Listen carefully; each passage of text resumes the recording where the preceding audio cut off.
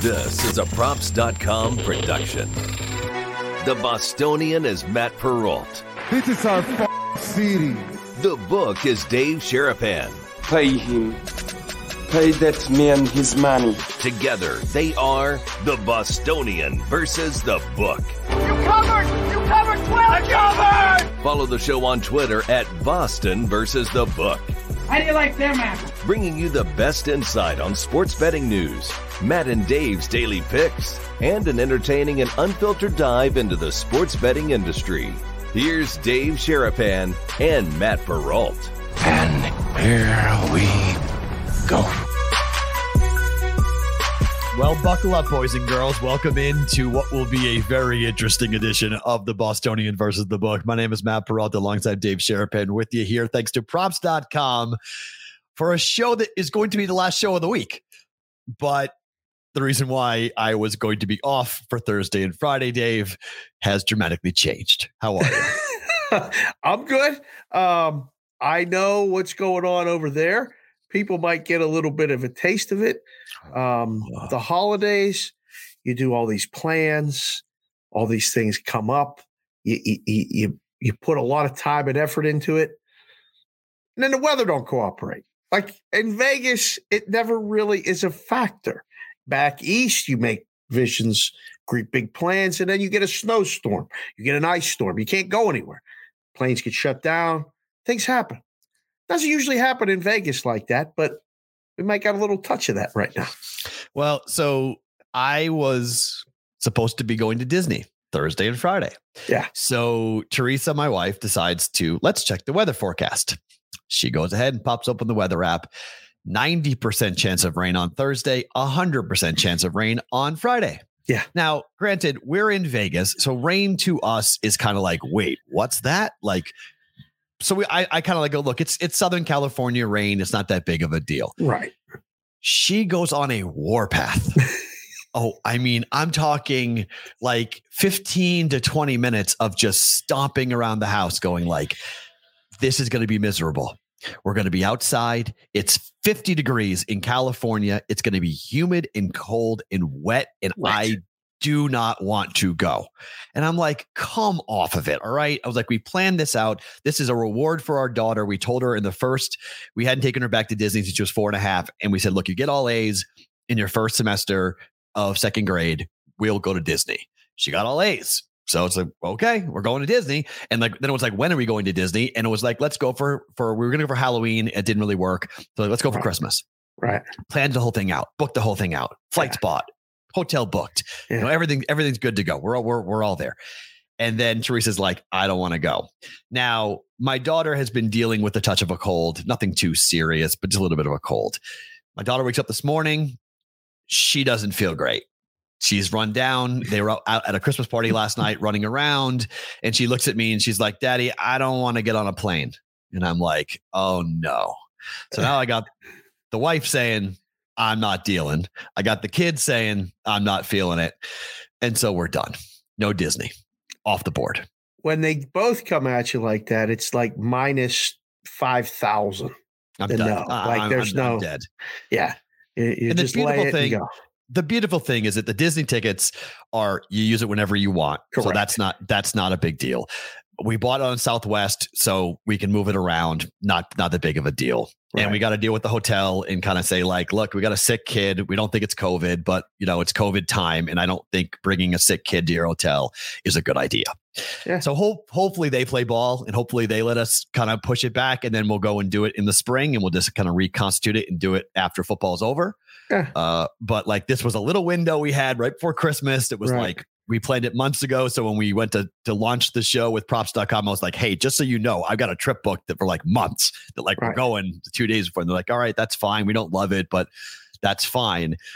During football season, not the best time to go on vacation, Matt. I'm like, I know, but like, I know. But like, we already planned this and like it was booked in literally it was booked in like early September. I didn't know we were doing this show. Like it was kind of like, well, wow, you're like, well, what are we doing? So, yeah. So like, yeah. So even though you took a bit of a gamble, by the way, that she would get all A's booking this a couple months ago, you know that. What if she had got a B? Like would you have still gone? What did we do? No, so we must have booked it in late September, early October. We got a progress report and she had all A's.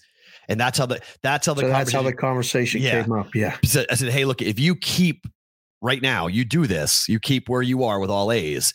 When you get your report card, I think it was supposed to be like Thanksgiving, I think it was, or maybe it was before Thanksgiving. Okay. Like when you get your report card, we will go to Disney if you have all A's. So it was like kind of like a carrot type of thing. Like, of course, you got to find ways to motivate the kids. Everybody does. I mean, that's awesome. But that'd have been a hell of a gamble had she come up with a B in English or something. It'd have been like, all right, we still gonna go or not? Like, what are we saying here?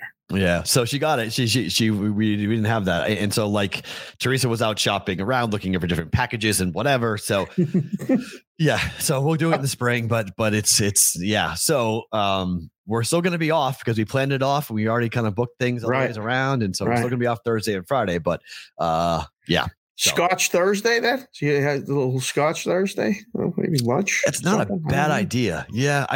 That's not a bad idea to drink. Yeah. To like just keep myself not sober for 3 days for 3 days until this. Like, the code.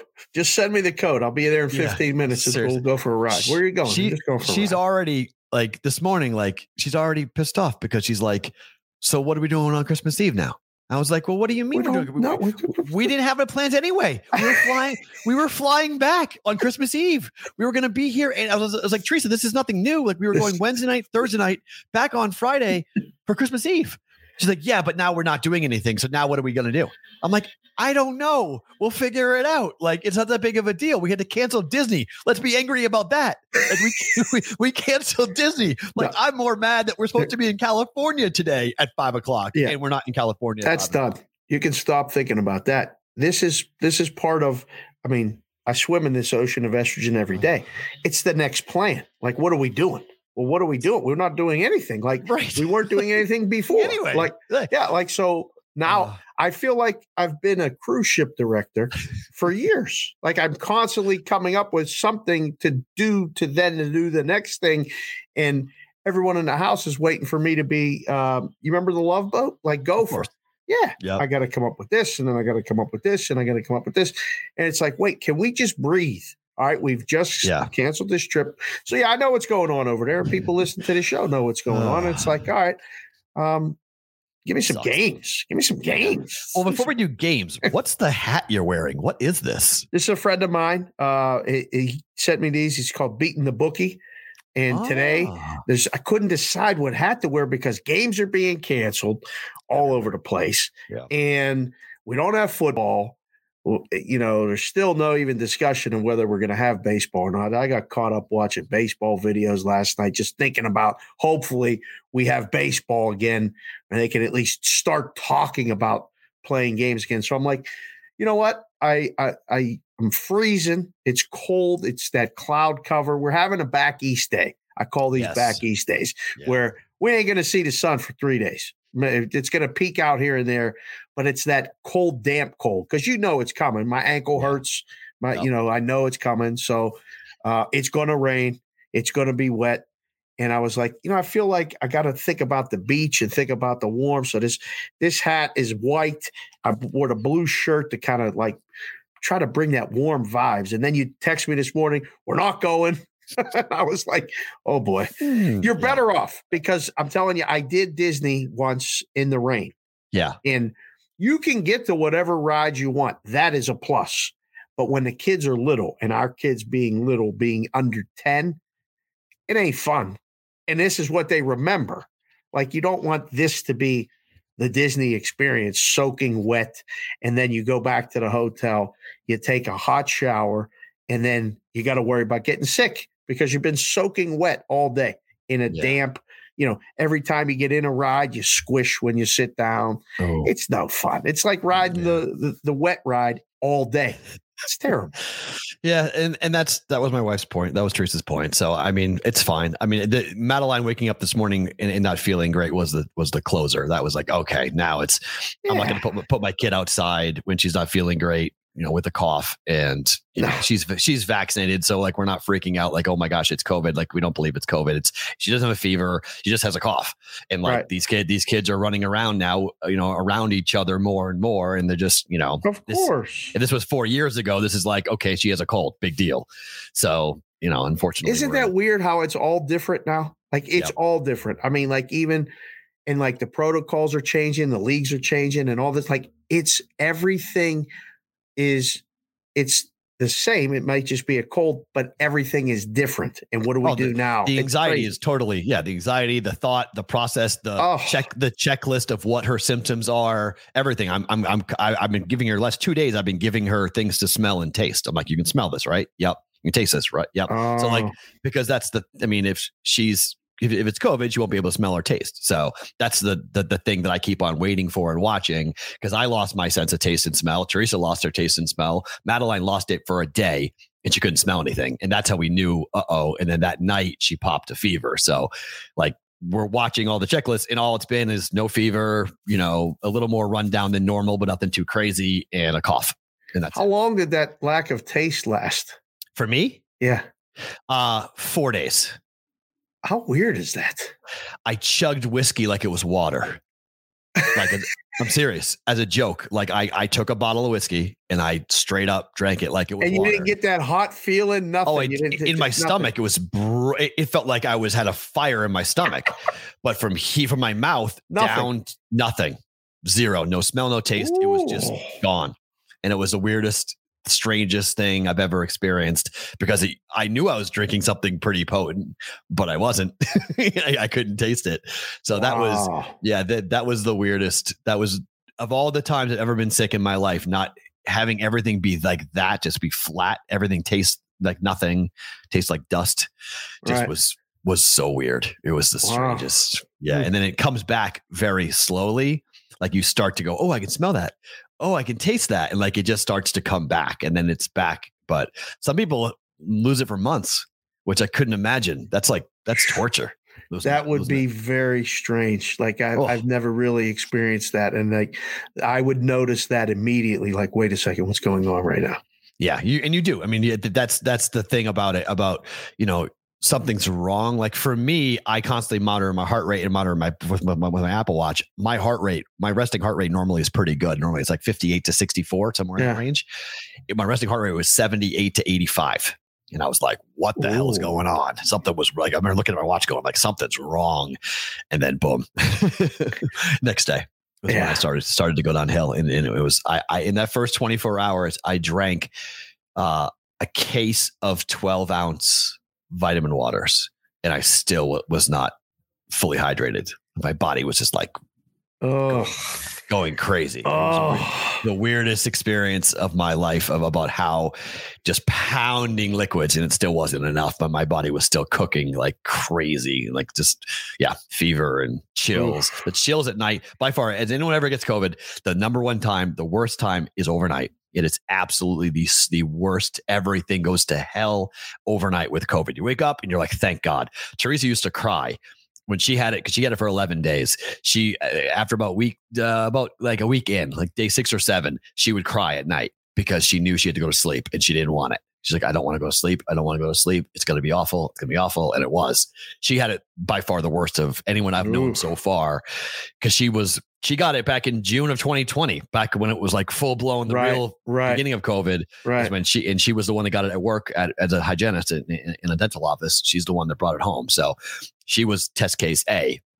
And normally the first person who brings it home is the one that gets it the worst. And she had it. Right. She got it the worst. Oh my. All right. So a couple things to get into here at the top. Okay. With the opener. All right. Rams win, Rams cover. Now we get into this conversation about referees. What did you make of the pass interference call that was not made at the end of the game for the Rams and the Seahawks, and this new cry for referees to have to speak to the media? First of all, how wasn't it interference? It checked every box of being interference. I hate it though, because that shouldn't be interference. I understand, but it is the way it's called in every game all the time. Yes.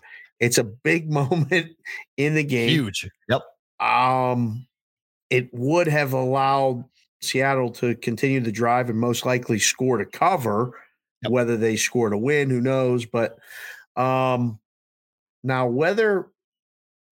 if you can, I don't trust the media to talk to the officials the right way. That's the problem. Interesting. So yes, they should. What's the right way? It's not. If you want to know, ask the question. If you want to attack, you can't ask the questions, because it's very hard to, if you let them explain and take what they say for what they saw at the time.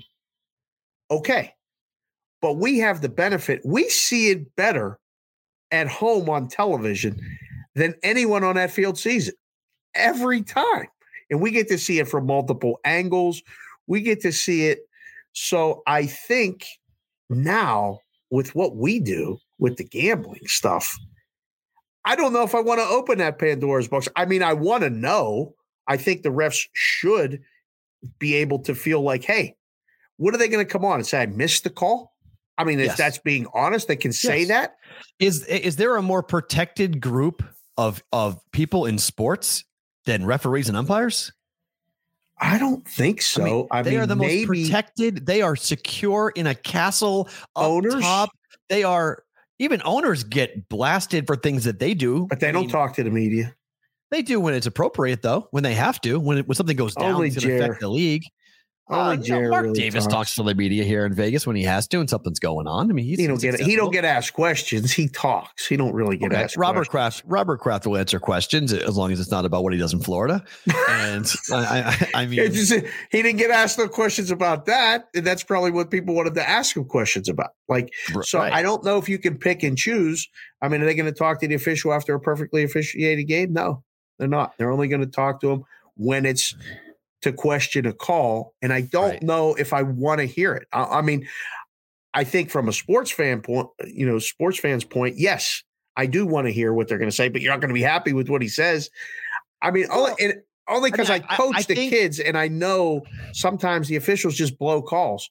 Yeah. But why can't they talk about the decision in a way, the same way a coach or player would be asked about a decision?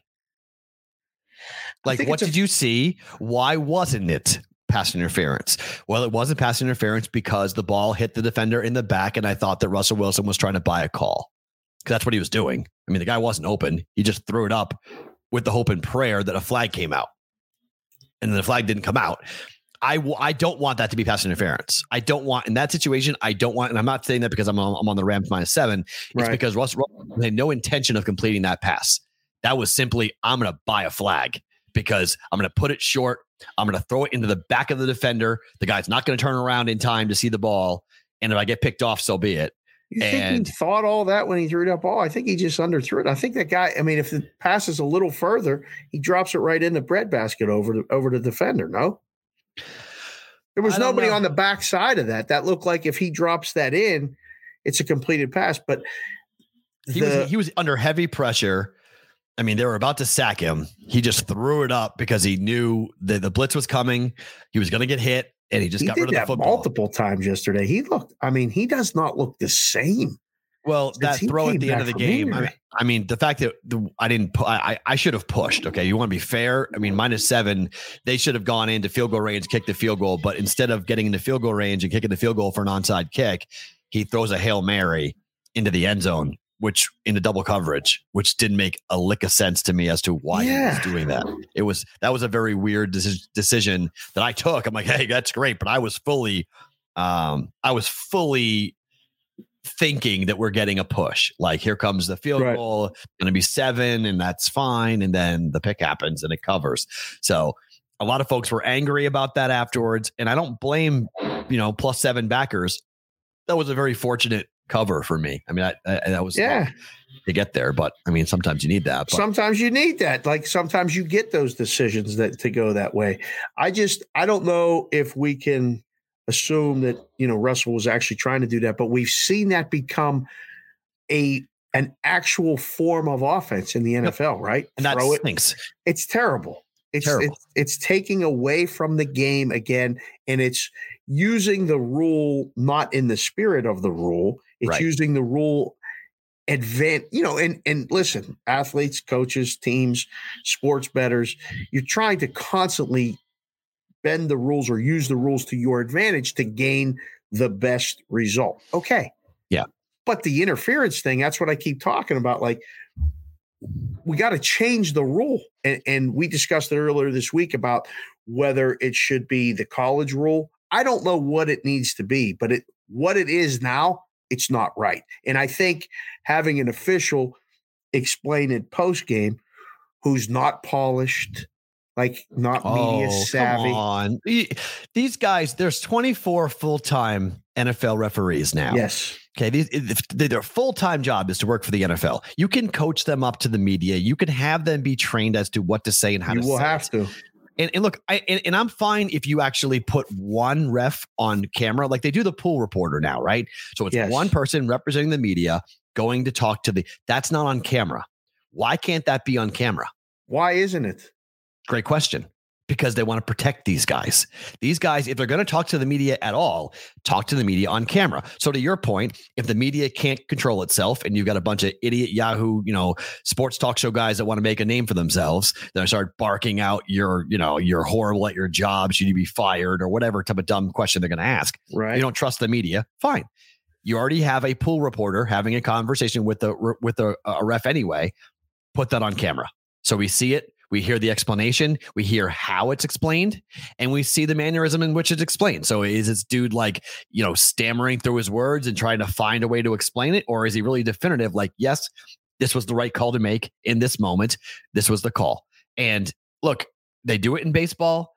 They don't put that on camera either.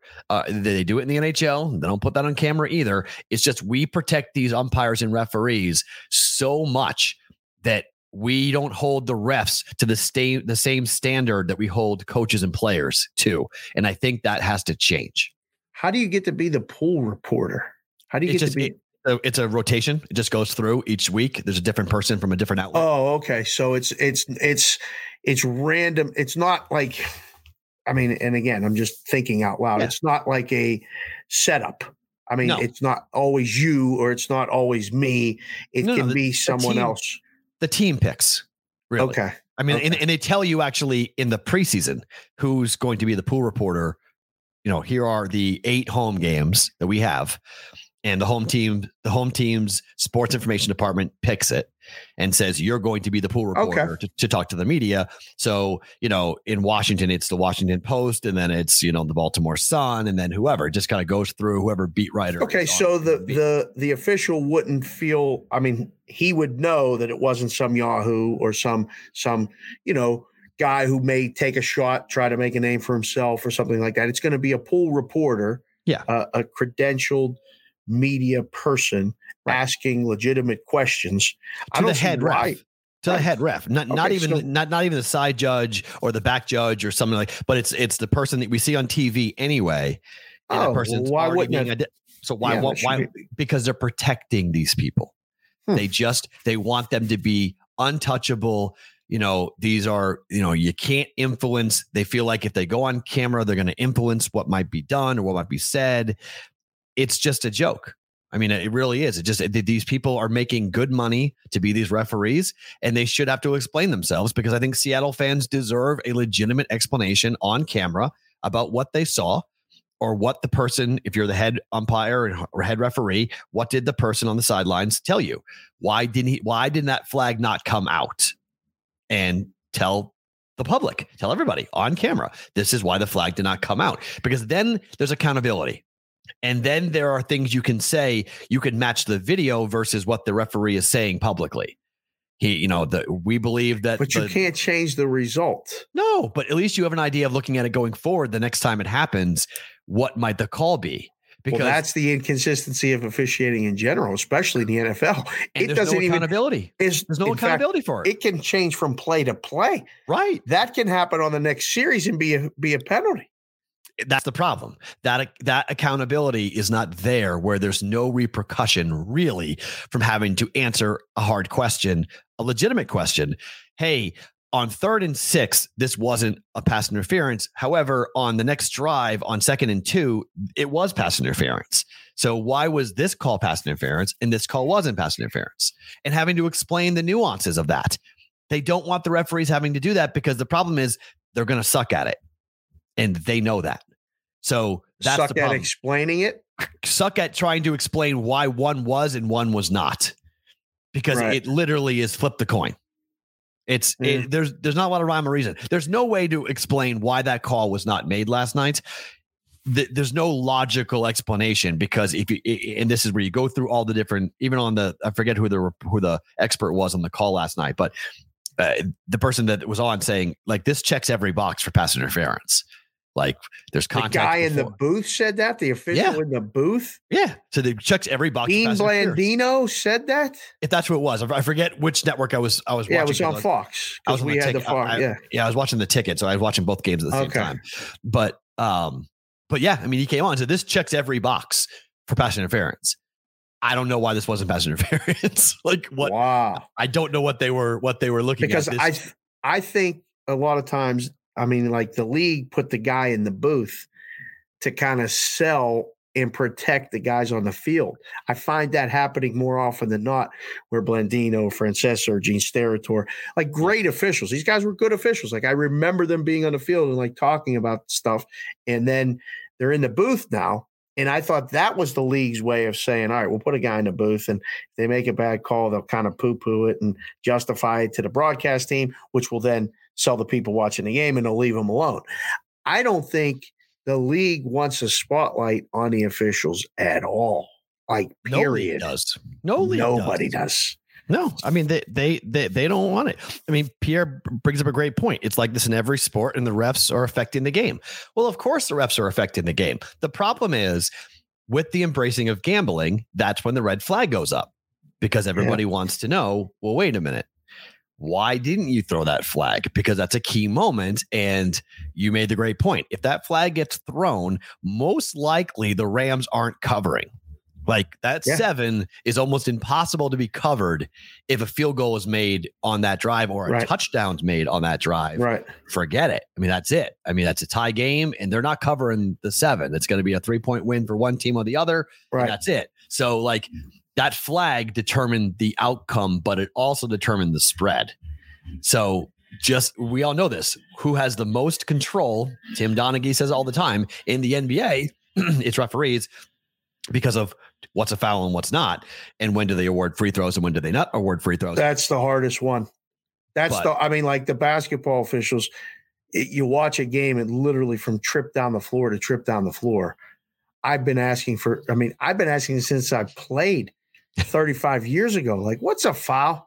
Like when that guy goes to the scorer's table, goes like this, or he goes like this, like what is that? You just know it when you see it, but like sometimes it isn't. For certain players, this is. For certain players, this isn't.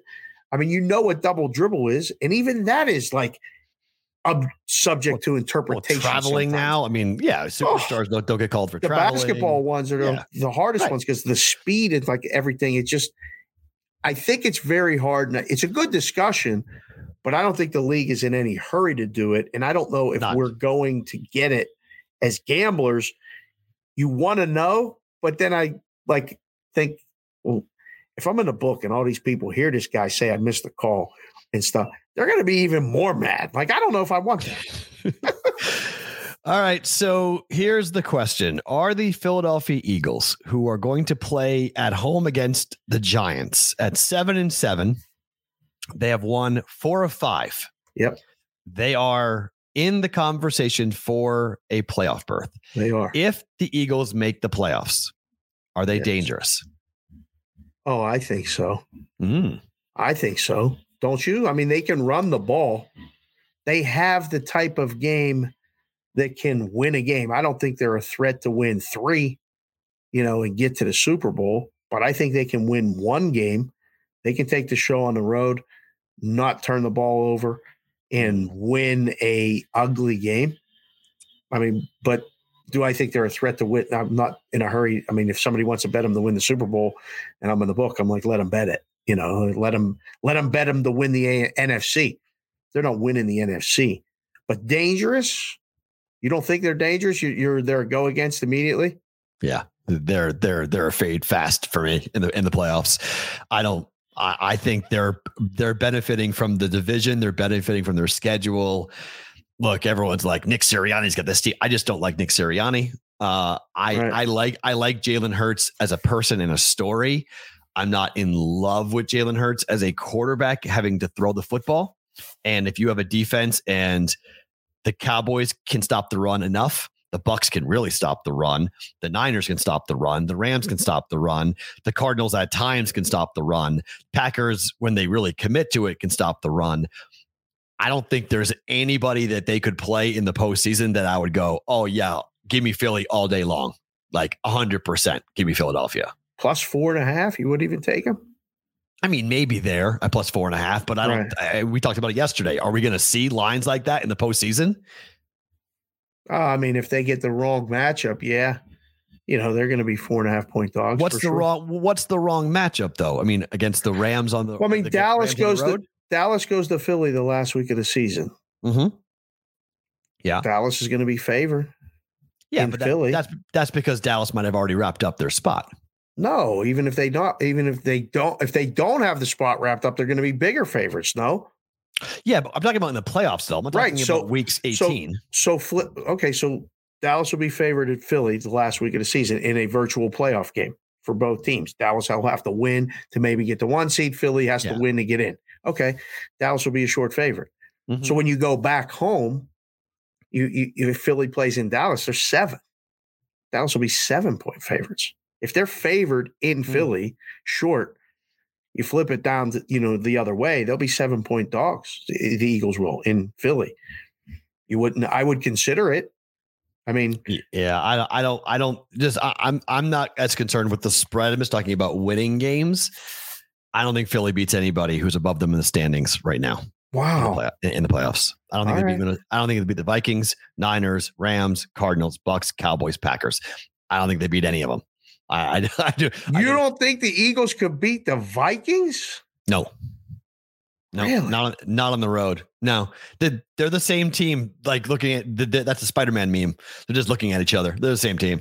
Like, and I think there are better players on the Vikings, better running backs on the Vikings, better receivers on the Vikings. Right. I just think the Vikings are a better version of the Eagles. And even though Hurts runs and Kirk Cousins doesn't, it's just they're built very similar in similar ways. I do actually like Zimmer more than I like Sirianni, which is kind of shocking because I don't like Mike Zimmer.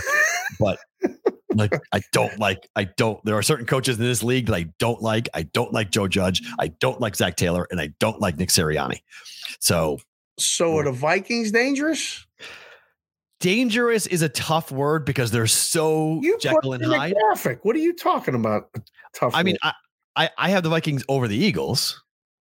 But are the Vikings dangerous? It's tough because they're so Jekyll and Hyde. Like, I don't know. I mean, they could be. Did you see that game on Monday night? And they ain't going on a road and winning a game and no playoff. I don't know about that. I mean, well, you just said the teams the Eagles couldn't beat. Which one of those teams does the Vikings go and beat on the road? On the Cardinals. The Eagles can't go beat the Cardinals? No. Vikings you're talking about. No, I know, but like you said, they're the same team. Eagles, no, Eagles can't, no. But the Vikings can. Yes. All right. Who else can the Vikings beat? The Cardinals are definitely the weakest the link? X factor right now. Yeah, I don't think that. I think there's a couple teams that can go and beat the Cardinals right now. Yeah, Vikings can do it. Niners can do it.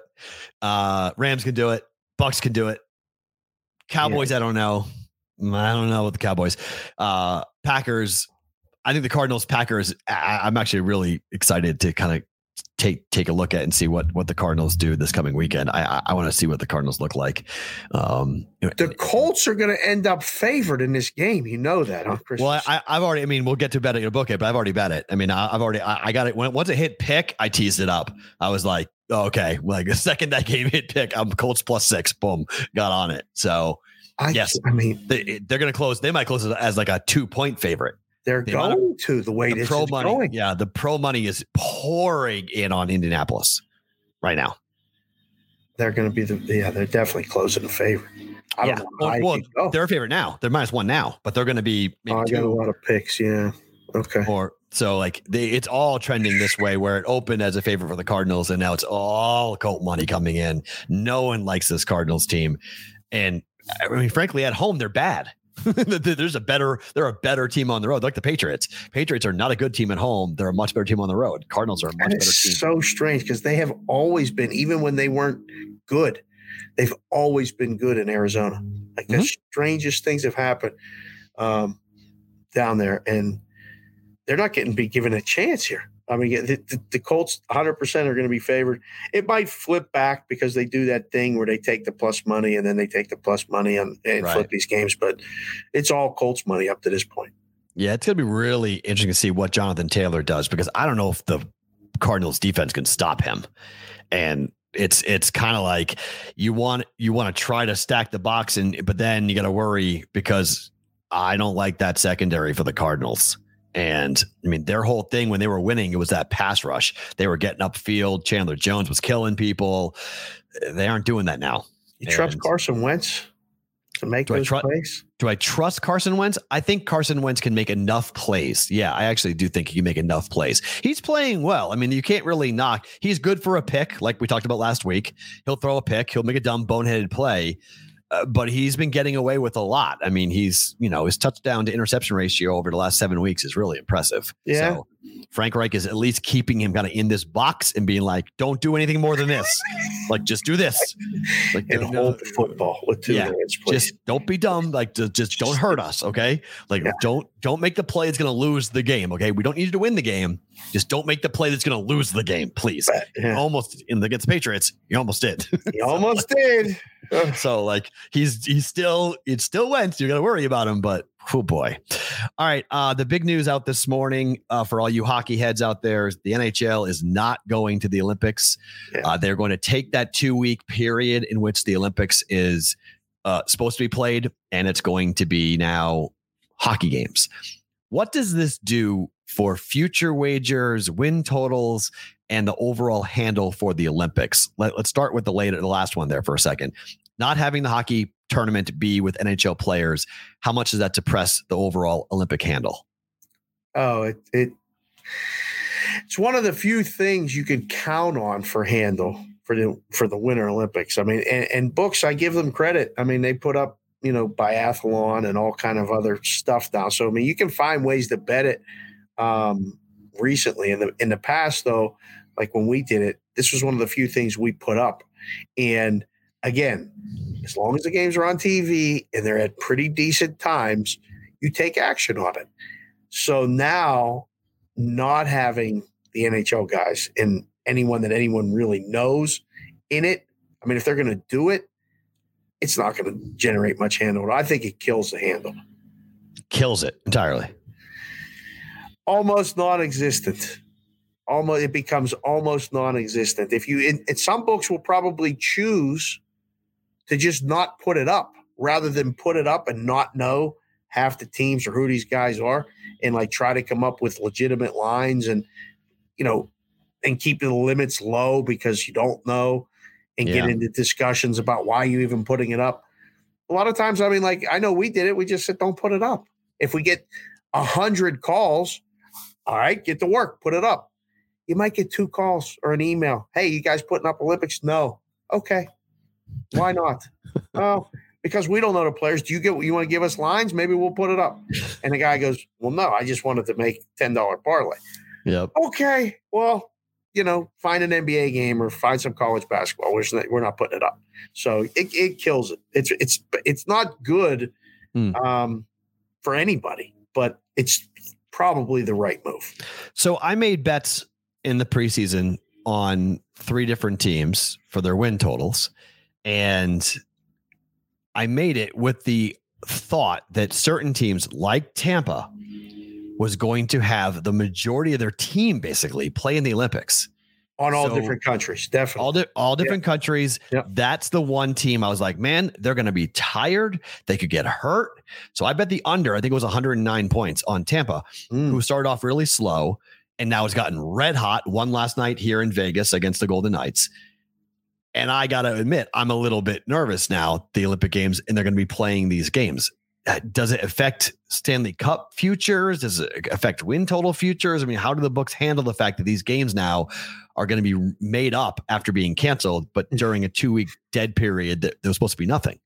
It's probably books having meetings this week, or they're putting it off until after Christmas going, we got to change house rules again. We got to check the house rules and see what it says, because they were taking this break, and now the stipulation on the bottom of the sheets or on your bet or in the house rules, that weighs the decision. So X number of games have to be played. If this games aren't played, there's no bet, or these bets are all action, regardless of Olympic break or not. Like there's definitely stipulations, hopefully, in some of the books, but I guarantee that some people somewhere listening to the show, there is no stipulation. You have to be patient with the book, because it's kind of like on the fly. We're trying to figure this out right now. Actually, it's a good thing there's no games and we ain't got to worry about booking it, but we got to find out what is the NHL doing? I mean, when COVID came back, or when we came back from COVID, in the book, and baseball changed the playoff format. They added the teams. We found out when everyone else found out. And it was like, I remember I was at work and I was sitting with Tony, and I'm like, hey, they added playoff teams. He's like, what are you talking about? I'm like, that bracket. They added, I said, yeah. The things they were doing before, they're not doing it. Like, now they added teams. There's going to be 3-game series. He's like, what are you talking about? We had to take a deep breath and go find it out, on MLB.com or whatever resource we used. We had to go through and change all the odds, because now teams that we didn't think were going to make the playoffs were going to make the playoffs, or could. So they had to lower the odds there, and that meant the favorites had to get better. Like, you couldn't make the Dodgers were no longer 3-1 because they had to play an extra round. Somebody could upset them, so now they're 5-1 or 6-1. And it was one of those things that, like, we were mad. Like, could we have gotten a press release, or like, couldn't somebody have just shot us a heads up that this was going to change? So I think, from the better standpoint, yeah, you need to know. But like from the book standpoint, they don't know either. So you're like, okay, find this out. I think you have a point in being a little bit concerned, because if you watched that game last night, sign me up right now for that to be the Stanley Cup final, if we could, because that will be some electric hockey. Tampa looked great.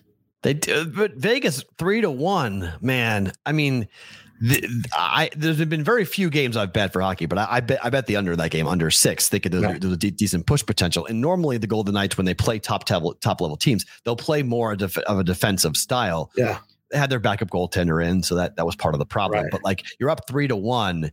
And you give up those 2 goals like that fast at the end of the second period, like that. Killers. Oh my goodness. They're just like, 3-1. I was like, okay, I think I'm okay. Get me to the third period, 3-1, like, probably a push. You needed to have a lead going into the third period. It would have changed the dynamic of the game. Tampa would have had it open up more. And I think, the Knights could have played it different, but when it was tied, I was like, oh, Tampa's winning this game. Oh yeah, I mean, I didn't bet aside. I just wanted to watch the game. I thought Tampa was live to win it. It was basically minus 109, minus 104. Yeah, I think pick them pretty much. Yeah, so like, you go into which side you wanted to take, and a lot of people took the home team just because they were at home. But Tampa is, oh boy, they are. And they're playing healthy. They're dangerous. I mean, and they're playing that game regardless. I mean, there could have been like half the team could have been out, and they're playing that game. Like one trip to Vegas a year, we're playing this game. Like, we have to get this game in. Other game gets canceled. Who cares? We're playing this game. Yeah, when you have a Western Conference team playing a Western Conference team, they're coming again. So you can kind of reschedule, or it's easier. The travel's less. The East Coast West Coast thing. One trip in each, they're like, listen, we got to play this game. It was entertaining. That's for sure. So we'll go a little bit longer normally because this is our last show of the week. Yeah. So I kind of want to go through these games because we're not going to be on Thursday or Friday. So we'll be on tomorrow. So let's go on. Let's talk about Niners Titans tomorrow. Niners minus 3.5. Number opened at 3. Pro money came in instantly on the Niners. I'm having a real hard time not loving San Fran here against the Titans. What do you feel about the home dog here and the Titans in primetime? Oh, I'm all about it. I think the perception. This is the ultimate bounce back spot, but I mean, the Titans should have won that game against the Steelers. And I 4 watched turnovers, it. yep. I mean, it was just like, and I think that score is misleading if you didn't really watch the game. In San Francisco, don't get me wrong, I have no problem with them being a favorite, but over a field goal favorite is what gets me. I'm like, you can't lay at this point in a short week cross-conference game with Tennessee coming off of that. Just, they got to be so mad at it. And I mean, he's a good coach. Tennessee's coach is a good coach. And look, Vrabel's got the ear of his team, but if they make mistakes like that, just like what happened last week, the Niners will kill you. You can't have 4 turnovers during a game like that. You can't do that. And I don't think they will. I think the bounce back is just it screams at me that if it's over 3, it's an automatic play in Tennessee. For me, it's just one of those ones. Yeah, you take the points and just go with it. The total's 44. Not surprised if it gets played under. I think that'll be one of those games. It will look like the Steeler game more than than it did the Falcon game, the Niners Falcons. I think you'll see team wins it with 24 tops, in the game. 24-20 is the projected score somewhat, with the total and the spread. I think the winner gets the 24, the loser doesn't and doesn't cover the spread. Yeah, I like the 3.5. We'll get to more of that coming up and betting it or booking it, but I do like primetime dogs over a field goal. Okay, so when would you place a bet on KC Pittsburgh? Now, I'm not saying which side would you bet yet, but the line's crashing, and it's just like an absolute waterfall down. So we're talking. Well, Beasley. We know that Hill is out and Kelsey is out. Okay. There's no chance they come back or they pass the test for the protocol. Hill is out, but Kelsey looks like we don't know yet about Kelsey, but Hill has been ruled out for the game. So no Hill. And you've got a KC team, which, I mean, look, bookmakers are calling them the best team in the NFL. I'm not entirely sure I agree with it, but I can listen and I can hear the case out for being the best team in the NFL. But the number opened up at 10.5. If this thing goes below 7, don't you have to bet KC? It ain't going below 7. That's 7 at FanDuel right now. 7 at FanDuel right now. Yeah. They must know something that somebody doesn't. I mean, I'm looking at the lines. It's 8.5 in town. BetMGM is 7.5. DraftKings is 7.5. Points bets at 8. But it's all heading down. I mean, it's all the bottom's falling out of this number. What if Mahomes don't play? Well, that's why I haven't bet it yet. But if Mahomes is playing, how am I not betting on Kansas City under a touchdown against the Steelers? You have to. I think you have to. I think you have to. I mean, it's just wow. I don't know. I saw the line. I mean, when it opened at 10, I was like, this is too high. It's just, I felt it was too high, only because of the Steelers defense.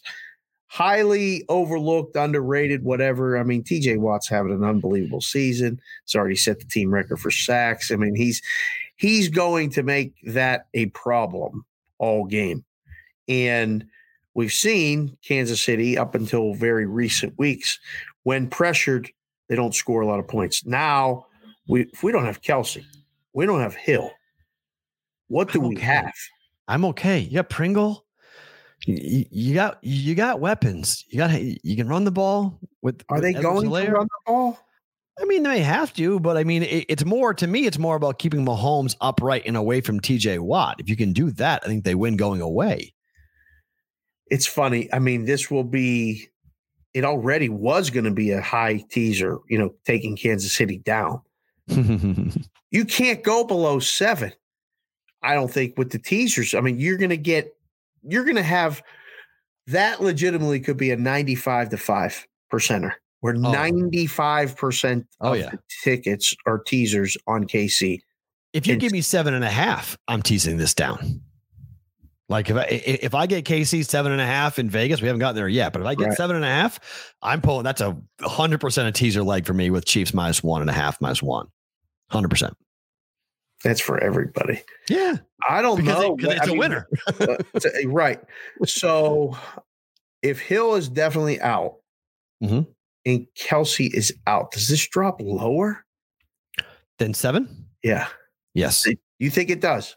Wow. It's possible. I think COVID steam, the public is all about it. And it's the number one mistake people are making right now is that they're pushing, they're following all this COVID steam and they're like, oh my gosh, the number's falling. All these guys are out. And then it doesn't really matter all that much. It's one game and the guys behind them aren't Hill and Kelsey. I'll give you that. Right. Monster weapons being out.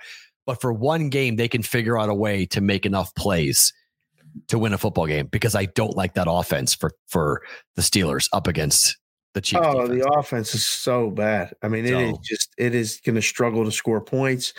And then, I mean, they've been able to keep coming back being down. I mean, you can bet Kansas City first half. I mean, there was a premium on that when the line was 10, the first half was 6. I haven't even checked the first half, but I mean, I'll check it right now at FanDuel. Yeah.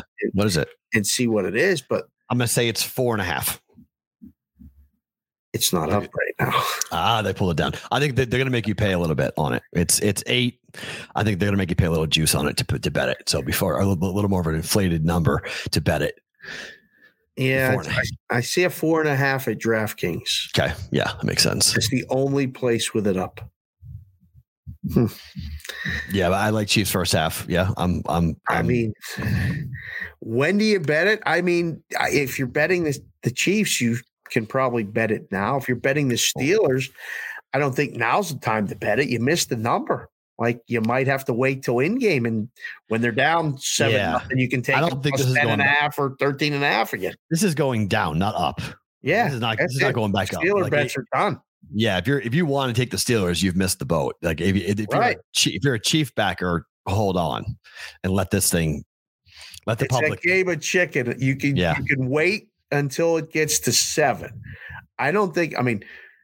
The only news that's going to make it drop below 7 is if Mahomes don't play. Correct. And if he don't play, the game becomes almost a pick, right? Or like 2.5 or something. Yeah, right? I want no part of it. If Mahomes is not in the game, I want no part of it. So like that's my only concern is that Mahomes. You have 2 offensive weapons who would be around Mahomes who are COVID positive. It's not that big of a leap to think that he might be COVID positive. So yeah. How you feeling? I feel great. Great. How you feeling? I feel great. I mean, leave me alone. Go away. Stop asking me. Well, speaking of stop asking me, the Bills are plus 2.5 against the Patriots. And this morning we found out that Cole Beasley is not playing. Or yesterday afternoon, we found out he has tested positive for COVID. He is unvaccinated, meaning he is out for this game, which is significant to me. Yeah, that he is out for this game. The number now is 2.5 here. He is Beasley is angry about this whole deal.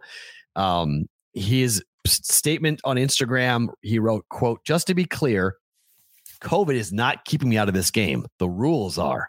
Vaxxed players are playing with COVID every week now because they don't test. One of my vaxxed teammates is in the hospital missing games. I'm sure he didn't get this same energy. Thank you for those who support me. Everyone else, if you don't get what's happening, then there's nothing anybody can do for you." Again, this is one of these I do my own research, people, but okay. And he's talking about John Feliciano, who currently is in the hospital, ended up in the ER on Sunday with COVID-19. These are the dudes that are big, and big guys when they get COVID can sometimes have problems. He's an offensive tackle. He's 6'4", 325 pounds. And when you get COVID at that size, sometimes you can have trouble breathing. So, we don't hear these stories all that often. He kind of outed one of his teammates as going to the hospital, and people often say, we don't hear about anybody getting really all that sick. Well, that's because the players have privacy, and we don't, no one reports on them unless they self-report that they've been in the hospital. But players are going to the hospital who are getting sick with COVID. Example with the Bills. But what do you make of Beasley out, and can you back the Bills? Because I'm getting a little wishy-washy on my Bills win pick here.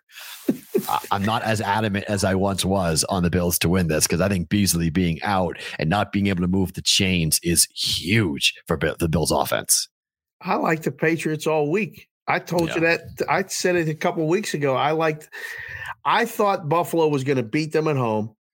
The Patriots would then have trouble against the Colts, and I really liked the Colts last week. I think the Patriots win this game, and this only helps them. I wouldn't be this. This is a bigger deal than he is a chain mover. He is a guy that can be counted on to catch that hard pass. Well, you also can do a lot with because you have Knox and you have Diggs. So the Patriots now can put JC Jackson on Diggs and they can bracket linebackers around Knox. The difference maker is Beasley. He's the dude that's going to be able to come out because we know the Bills can't run the football. So without having the ability to throw the ball to Beasley to pick up a 3rd and 5 and keep drives going, oh boy. I mean, to me, it really plays into the Patriots' hands now defensively to shut down the Bills' offense. And it puts even more as if there wasn't enough. Like when my cousin Vinny, when he was stepping there saying, could you pile any more on to me? Right. Josh Allen, shoulders just got heavier. Like now, he had to win the game for him anyway, but now he's going to have to, like those 3rd downs, 5, 6, 7, he's going to have to run and get those because ain't nobody going to be open and the pressure's going to be on. So it's a lot. It's not good news at all. And, for somebody who liked the Patriots, I'm okay with it. Yeah. I may have to come around to your side. I haven't bet it, but 2.5, the number is moving quick. A lot of pro money already on the Patriots. And I don't think I want it to get to 3. So that's where I'm going. Will it get to 3 by Sunday? Yes, it does. Some books just jump off the rail and say, all right, go to 3, get some Bills money. Yep. And I think you think pros come in on 3. Oh, somebody does. Some buying group 100%. I think this would be, we'd be sitting there in the book and going, we're not going to 3. Like at some point you sit there in that room and go, I can't do it. We know they're coming to bet it. You got guys, buying it up to 3, laying the 20, doing what they can. Or if there's a premium on 3, a lot of books charge a quarter instead of 10 cents to buy the 3. So now you got to go +3 minus 130. You start to see that, you just know they're going to bet it. I know they would come hand over fist on the Bills +3 because it's going to be that game. So will the books need the Pats on Sunday? As of right now, I think the books will need the Bills right now. I think unless the Bills money shows on the weekend, but this doesn't help. Like what's going to happen between now and then? I think we're going to hear more narratives about this is the Patriots game to win. And I think the books will need the Bills, not for a big decision. I think the line's good. You're getting a lot of two-way action on this. The line's not, there's a lot of people that are just taking the Bills on the money line. They think the Bills are better. They're going to bet the Bills to win the game. It's a great line. And I don't think it'll be a big decision. I'm on that side if it wasn't for Beasley. Beasley now gives me pause. I got to go through and look at games he's missed, and I got to do some more research before I get to that. I still lean Bills, but I was pretty adamant. I was standing on a table for the Bills to win this game on Sunday, and now I'm not so sure. Now I'm kind of like, I don't know. This might be a stay away for me and just hope and pray the Patriots it's a hard win. game. If I wouldn't want to use this really – unless I really can't come up with another game. If I had to pick 5 picks for the contest, I'm really not putting this one in a hurry. Yeah, no, it could go either way. And frankly, look, for my coach of the year bet with Belichick, if he wins this game, he's coach of the year. Kingsbury's out. You right. Maybe Matt LaFleur, but he's been there before. He's got Rodgers. So I think there's a little bit of a negative shot on that because of who he has at quarterback. If they win this game and they win the AFC East, Belichick's winning coach of the year, in my estimation. It'd be hard to not. Right? What would the argument be? Who else would be able to have that turnaround in a year with a rookie quarterback? I don't care what he did before all that. The coach of the year is for the coach of the year. And you always have to have the swoon. You can't be like LaFleur. You can't be at, 13 wins. Like, you don't win coaching. Belichick had that for years and he was always passed by. He hasn't won it since 2010 for that reason, because of everything that happened in 2008 and 9 leading into 10 that he won the award. Brady blows his knee out and like everything else that happened post Super Bowl. Yeah. That's why the Patriots had that bad year in 2009 and then came right back in 2010. And that's why he won Coach of the Year. It's the same thing. He's 7-9 last year, misses the postseason, loses Brady. Cam Newton's gone, drafts Mac Jones. Whoa. Like they're right there with, double-digit wins and they win the AFC East. So I don't think you could vote for anybody else, but I've got a plus 350 ticket on that. So I'm a little biased on the point, but that's why I may just sit out and watch the game and cheer for the Patriots, or maybe get involved in game, but pre-game, I'm having a hard time. I'm having a hard time with that. All right. So on Christmas Day, we got 2 games. Yeah. Which game will you be more interested in watching? The 1:30 Pacific time Cleveland Green Bay game, or the 5:15 Indianapolis Arizona game, which is a 4:30, 8:15 Eastern time kick on Christmas Day? Oh man, if I was to make a line on this, we could do a poll on props.com and ask the people. If Indianapolis, Arizona don't win, I'd be shocked. I mean, that's the game. I mean, and a lot of times. Is it though? Really? What? I mean, you have you have Favre's record about to fall here. You got records falling left and right on Aaron Rodgers. There's a lot of things to watch with Rodgers here and what he's accomplishing with this Packer team.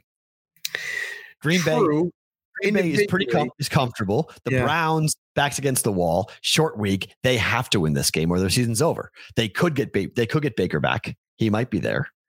And you have a desperate team. I mean, Indy's probably making the playoffs. Cardinals are making the playoffs most likely. Is Indy making the playoffs if they lose this game? They can still make the playoffs.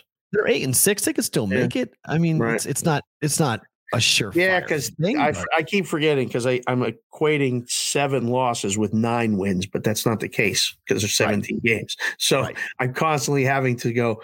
And the Titans could lose at home. I mean, so the Titans could fall into 9-6, and so if it's 8-7 and 9-6, then they're still alive for the division. Yeah. So I just a lot of times I defer to the closer point spread too. I just feel like it's going to be a more competitive game. I don't know what we're going to get from Cleveland, who's playing, who's not. It might be a little bit of a celebration if Rodgers, does it or whatever he's going to do. I don't even know. But I would say, I mean, is it that easy or no? You think that if you had to pick one, you would tell me Cleveland, Green Bay? No, I think you're right. The late game probably is the more attractive, but I think there are some people who are going to be really excited to watch this Green Bay game against the Browns. There's a lot of really interesting things going into this game. So Rodgers tied Brett Favre's franchise record of 442 touchdown passes on Sunday. So in the 31-30 win, Rodgers can break the record at Lambeau coming up here against the Browns on Sunday.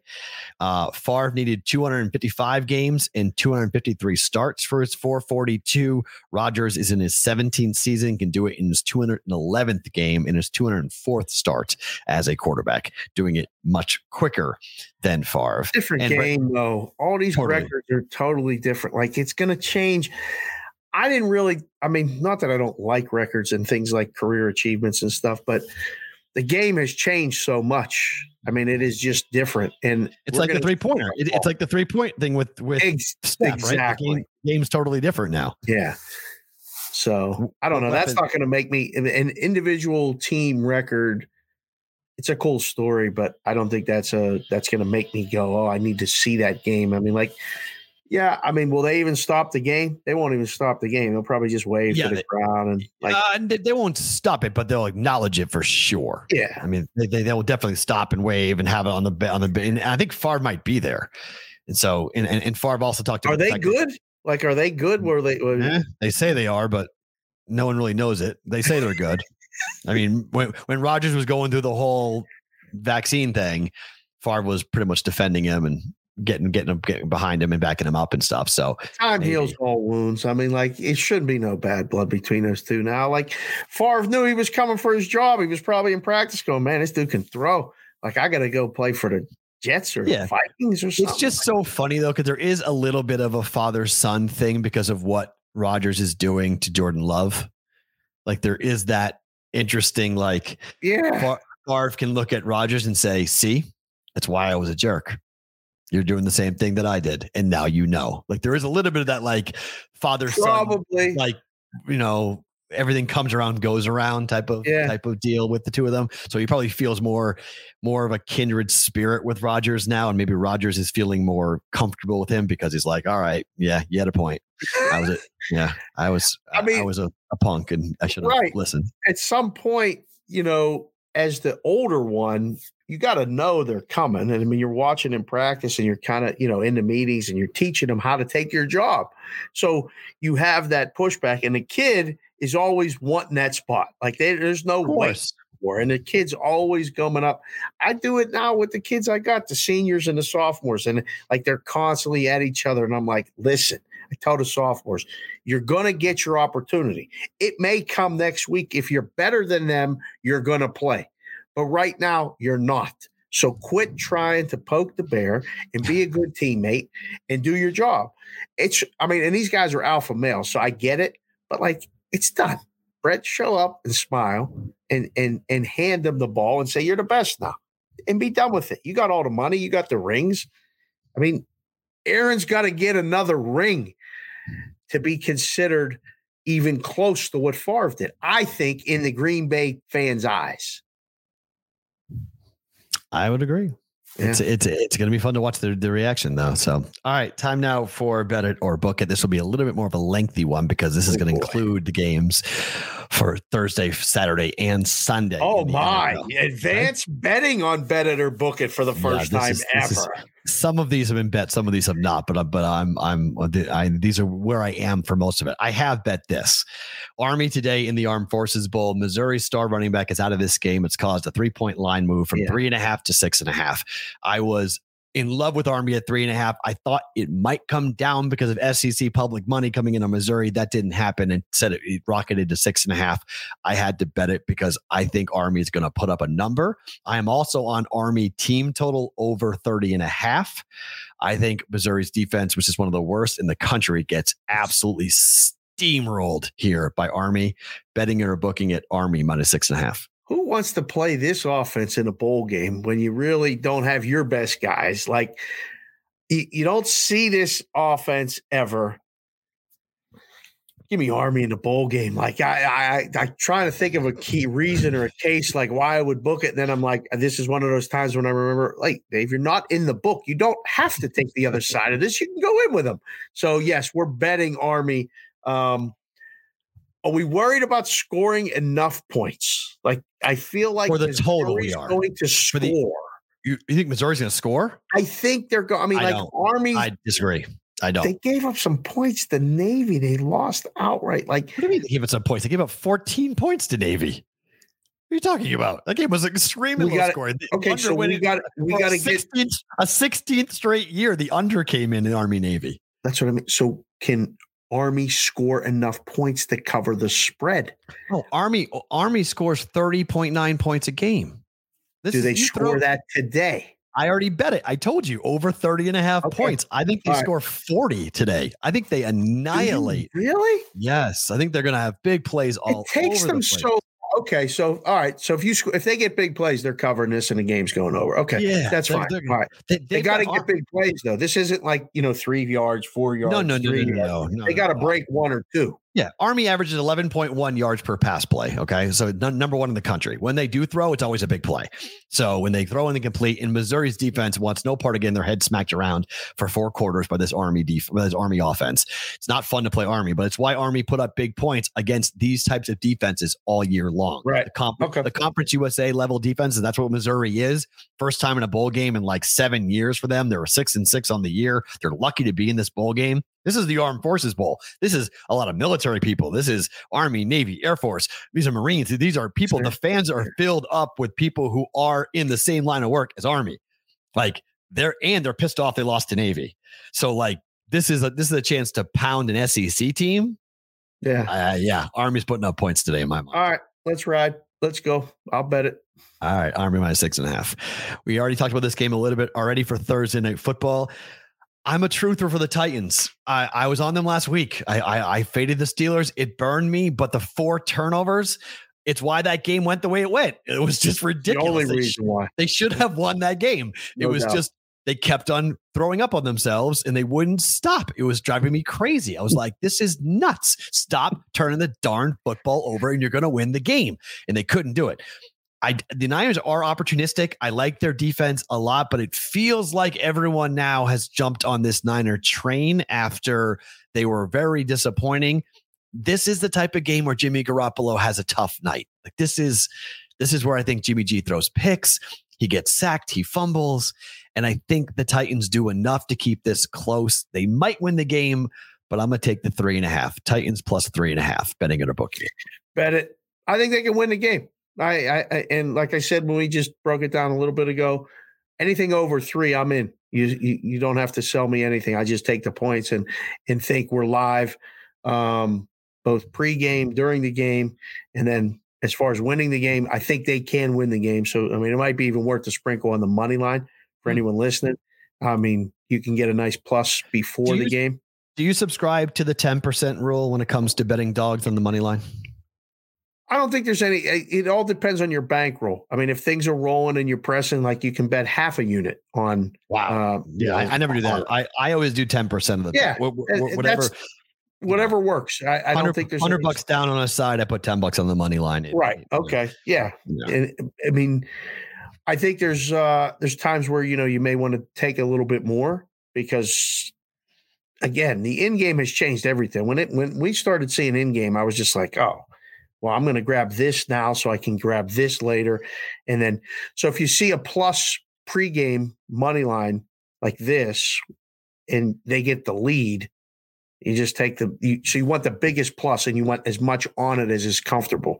Okay. And then, when you really like it, you put that, what I used to call in the book, an uncomfortable amount of money on something. And then it's a real sweat, but that's not really sometimes viable. So yeah, I think 10% is a good start. I try to recommend not doing that. Yeah, putting an uncomfortable amount of money. It's not good. No. I try to avoid doing that. I have bet this, and I bet this morning. This is a Christmas Day teaser. We are going Colts from a pick to +6. And we're taking the Packers down from 7 to -1. Betting or booking this teaser on Christmas Day. Packers definitely winning that game, so I got to worry about this Colts number. I'll book this one, and I hate it. Yeah, I hate it because I think the Colts are going to close as a favorite in this game, and I'm giving them 6 points. I know. And the Cardinals win by 7. That's the first thing I thought. This could happen because anything could happen, but if this said Colts plus 7.5. Like while the line was still flipped and you grabbed it, then I feel a little more comfortable. But when I see that Colts +6, I've seen that so many times in the book where what beats you? That's the first thing I think because I used to type the tickets. Overtime 6 I like because overtime, as we talked about, is a push. It's a push. So I save myself on that. So it's not. I don't like I wouldn't do it if obviously I wouldn't do 5 anyway. But like 6, I'm okay with. Yeah. And then I would need just to lose straight up by a touchdown. Right. And I think the Colts win the game outright. No, I mean that makes perfect sense. I'm just saying I've seen this so many times when you take 6. Mm-hmm. What my first thought is as I'm typing the ticket and collecting the money from the customer, I'm like looking at it, going, "All right, what do you think beats you?" Well, the only thing that beats you is Arizona by 7 or more. Probably not going to happen, but I know I've seen it, so I'll take my chances and book it. Going, if Arizona wins, they're probably going to win. It's going to fall 7, and all those teasers are going to win for the book. Interesting.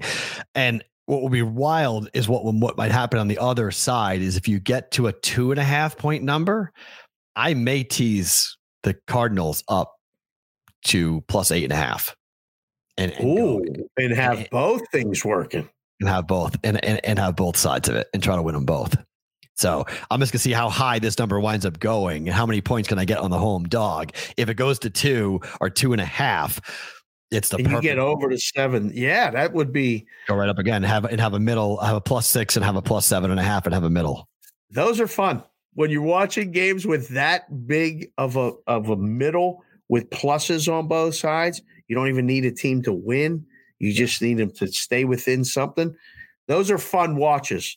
And now you have positions established. You can in-game that thing even more and just build your pile up.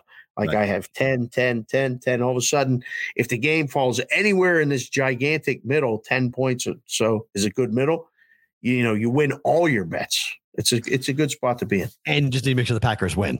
Like that's the only Packers get upset and it's like row. Then if the Packers lose at home to the Browns right now, that is going to upset a lot of odds for the playoffs in the NFC because that opens the door for a whole new path. Right now, everything's going through Lambeau and through Green Bay, and the Browns go there and win in December on Christmas. Come on, we got to change everything. We got to change it all. Yeah, I can't see it, but it's the only thing about crazy stuff that could happen. So, all right, I am going back into the John Harbaugh fade world here. Monster game, huge game. The line's already baked in with Lamar playing for the Ravens. Mm-hmm.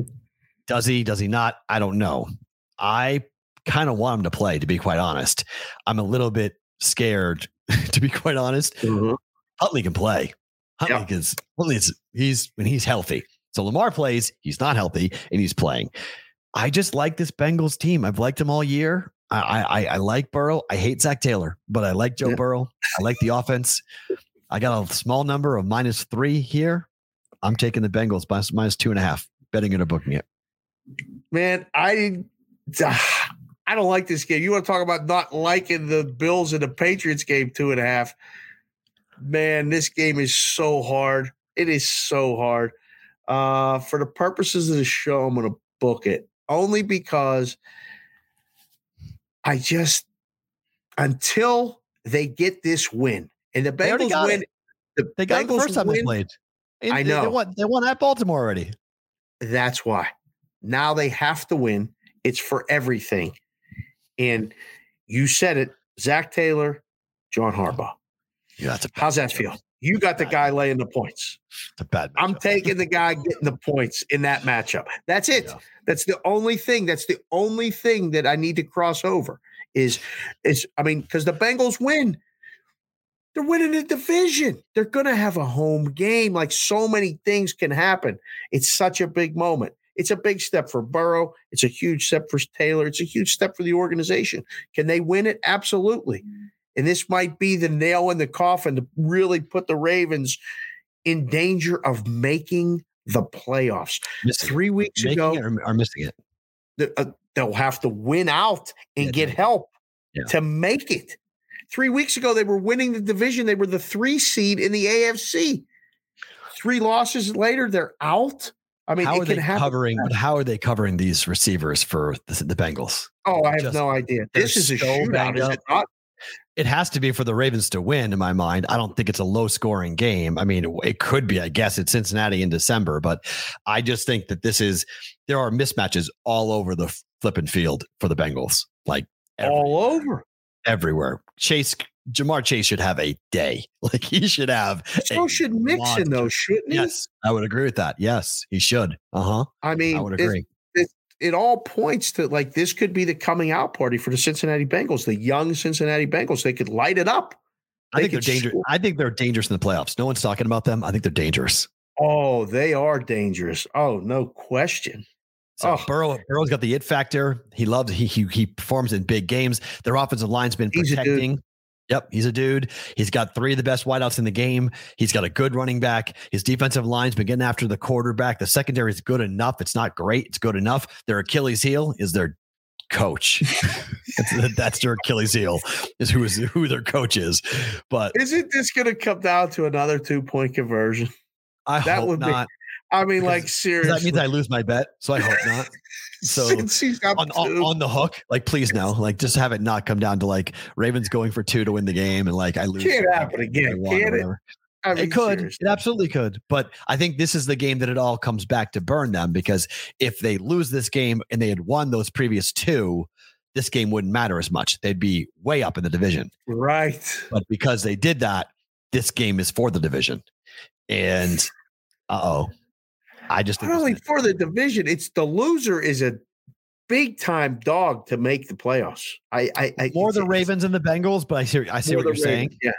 Yeah. I mean, because the Bengals aren't having the same number of tiebreaker problems that the Ravens do. Right. But yeah, I mean, look, if the Bengals win and beat the Ravens and the Steelers lose, yeah, it's theirs. That's it. And they've swept the Ravens and the Steelers in the same year. It's been a long time since they could say that. That's what all of this is on. And you got the guy laying the 2.5 points. I think I'm going to book it. All right. Before we wrap here, what is we normally do best thing about today. Yeah. Because today is Wednesday, Thursday, Friday, Saturday, and Sunday. We're not back till Monday. So we go to Christmas. What is the best thing about Christmas to Dave Sherapan? Oh, it's all about the family. I mean, it's just, it's such a fun time, and like having the little one and still believing in the whole thing is great. But my mother-in-law, Debbie, has been cooking for 3 days. Like we're going to have, she's got stuff in fridges. I don't even ask what it is. It says, do not touch. She writes on it. Like, don't, because she knows I'm going to sneak in there and grab a piece of something. So she's like, David, don't touch this. Don't touch that. But it's just an all day affair and for me as a kid, it was like, it was time together, but then we always did a Christmas movie. Every year we went out and saw a Christmas movie. It was awesome. And I've tried to institute that, and nobody wants to leave. And now everybody comes to the house. Okay. Like they invite friends over. We end up usually playing board games, or a card game breaks out. And, the kids and I, we stay up, and Pat passes out on the one couch, and grandma yells at everybody for not picking up all their plates. And it's just one of those Christmas scenes. So yeah, man, it's just all about the family. And, we can finally worry about the elf being gone for another year. Oh boy. Yeah. Coming up with something every day. The pressure is every day for this elf thing. Man, it's hard. I would agree. For me, I'm right along with you. It's been a transitional thing for me over the years, because I come from a very large Italian family. And so like on Thanksgiving, we had the turkey bowl growing up. And so we would have the draft, and we would have the in-laws against we would call it the blood versus the non-blood. And so like the guys who married in versus the people who were, blood. And like, we'd have this like separation, and like, it was a big talk and like July 4th, we start talking about it. Okay. Like, we had to talk about the game, and like, who was the captains this year? And like, okay, so who is old enough to play in it of the cousins? Cause I have 19 cousins. So like who got to play. So that was a whole like big buildup to Thanksgiving. Now everyone's much older. Turkey Bowl has been disbanded for a while. Most of my aunts and uncles are now over the age of 65. Yeah. And so, they're very much we're not doing this anymore. And most of my cousins, I'm 44 now. So like that tradition unfortunately died, which stunk. So Christmas comes. We do the Christmas movie as well. My aunt and uncle, who I'm extremely close with, who live in Connecticut, would always come up, and they're huge movie buffs. My cousin's a filmmaker because of that. And so we would always we'd go to Christmas, we'd have our own individual families, and then we'd go to different people's houses for Christmas, but we all would go to the movies. Right. And we'd all go. Madeline and Teresa aren't really down with the movies anymore. So they're kind of like, And I'm like, okay, fine. So that's kind of done. Yeah. So it's been this like transition for me now that we're out and gone, that like, that's why we go home either Christmas or Thanksgiving, because we want to have one of those traditions with our families. Yeah. But I love the fact that now we stay here for Christmas because we want Madeline to wake up on Christmas morning in her own bed. Yep. And that tradition is something that Teresa and I talked about a lot, because we were always traveling on the holidays, and we're like, you know what? Like, we're done traveling on the holidays. Like, we're going to wake up. She's going to wake up in her own bed, in her own house. And that's going to be important for her to have that memory of running, out or running up the stairs or whatever. It's the best. And having that Christmas, Thanksgiving, family type of thing. That tradition is what now is our tradition now. Yep. Is having our kid wake up and still having the magic and still having that wonder, and like, am I on the nice list? Like she asked me about where we're driving. How many years do you think we got left of that? They're both 7. How many years we got left? I hope it's 1. I think this is the second to last year. There's certain things that Madeline is able to determine because she's an analytical person. She likes to dissect stuff. So she's kind of starting to do the dots and like going like, but this is, okay. Like you can tell that she wants to keep the magic going and it's important to her, but like her brain is starting to click and go, wait, but I learned that in school about this and that doesn't make any sense, but okay, that's fine. That we'll ignore it and keep going. So I think we got a year, hopefully got a year left, but that's why this year was going to be Disney because it was going to be one of the last times that we have this like big, huge, like, magical moment. And now that's been, but I can't update you before we get out of here. Teresa texted me. This is how we communicate when I'm on the show, but she said, we're all set. I moved the trip to March. We can move it again if we want, but we're not losing any money. We're all good. Oh, good. So we're all good. Flights are good. Hotel's good. Disney's good. So basically, when are you going to tell her that March Madness is in March? Pre-March Madness. Okay. We'll do it before the tournament. So like the first week, maybe a St. Patrick's Day at Disney. I don't know. I've never done St. Patrick's Day at Disney. There's going to be so many basketball tournaments here. We're going to have a lot of people here. I don't know. Might have to do it the first week of March. That would probably be a better point to go the first week of March. Yeah, just or maybe in February. Yeah, or maybe we can go February. But now I've got a good solid 4-figure trip sitting there that needs to be taken at some point in the near future. Yeah, that has to be used. All right, we're done, Dave, for the week. We'll be back on Monday, but please give everybody at your house a phenomenal, huge thumbs up. Thank you. And the door's open. The wives are talking. We may see you. They are? Okay, good. She wants. I was going to say it, but Teresa wants. I mean, she's like, "Are we going to go to Dave's house?" I was like, "I'm trying to figure it out." The wives are in. I mean, we're in. We don't have to tell us to get together. I mean, that's easy. Yeah, but the wives have to coordinate it because it's out of our hands. Like the rest. Yeah, so I'm smoking a tenderloin for the first time, and I think we're eating at like 2:30 or 3. Oh, so we'll be done, and we can kind of like say, hey, we got somewhere we got to go. So like, thanks for coming over. Keep me posted. Will do. Everybody, thanks for watching. Thanks for listening. Subscribe to the Bostonian versus the book. We'll be back on Monday to recap and start counting it down to the New Year's 6 and the college football playoffs. We got a ton of line movement, a ton of betting talk to come at you on Monday. Have a phenomenal holiday. Merry Christmas. And we'll talk to you on Monday for the Bostonian versus the book.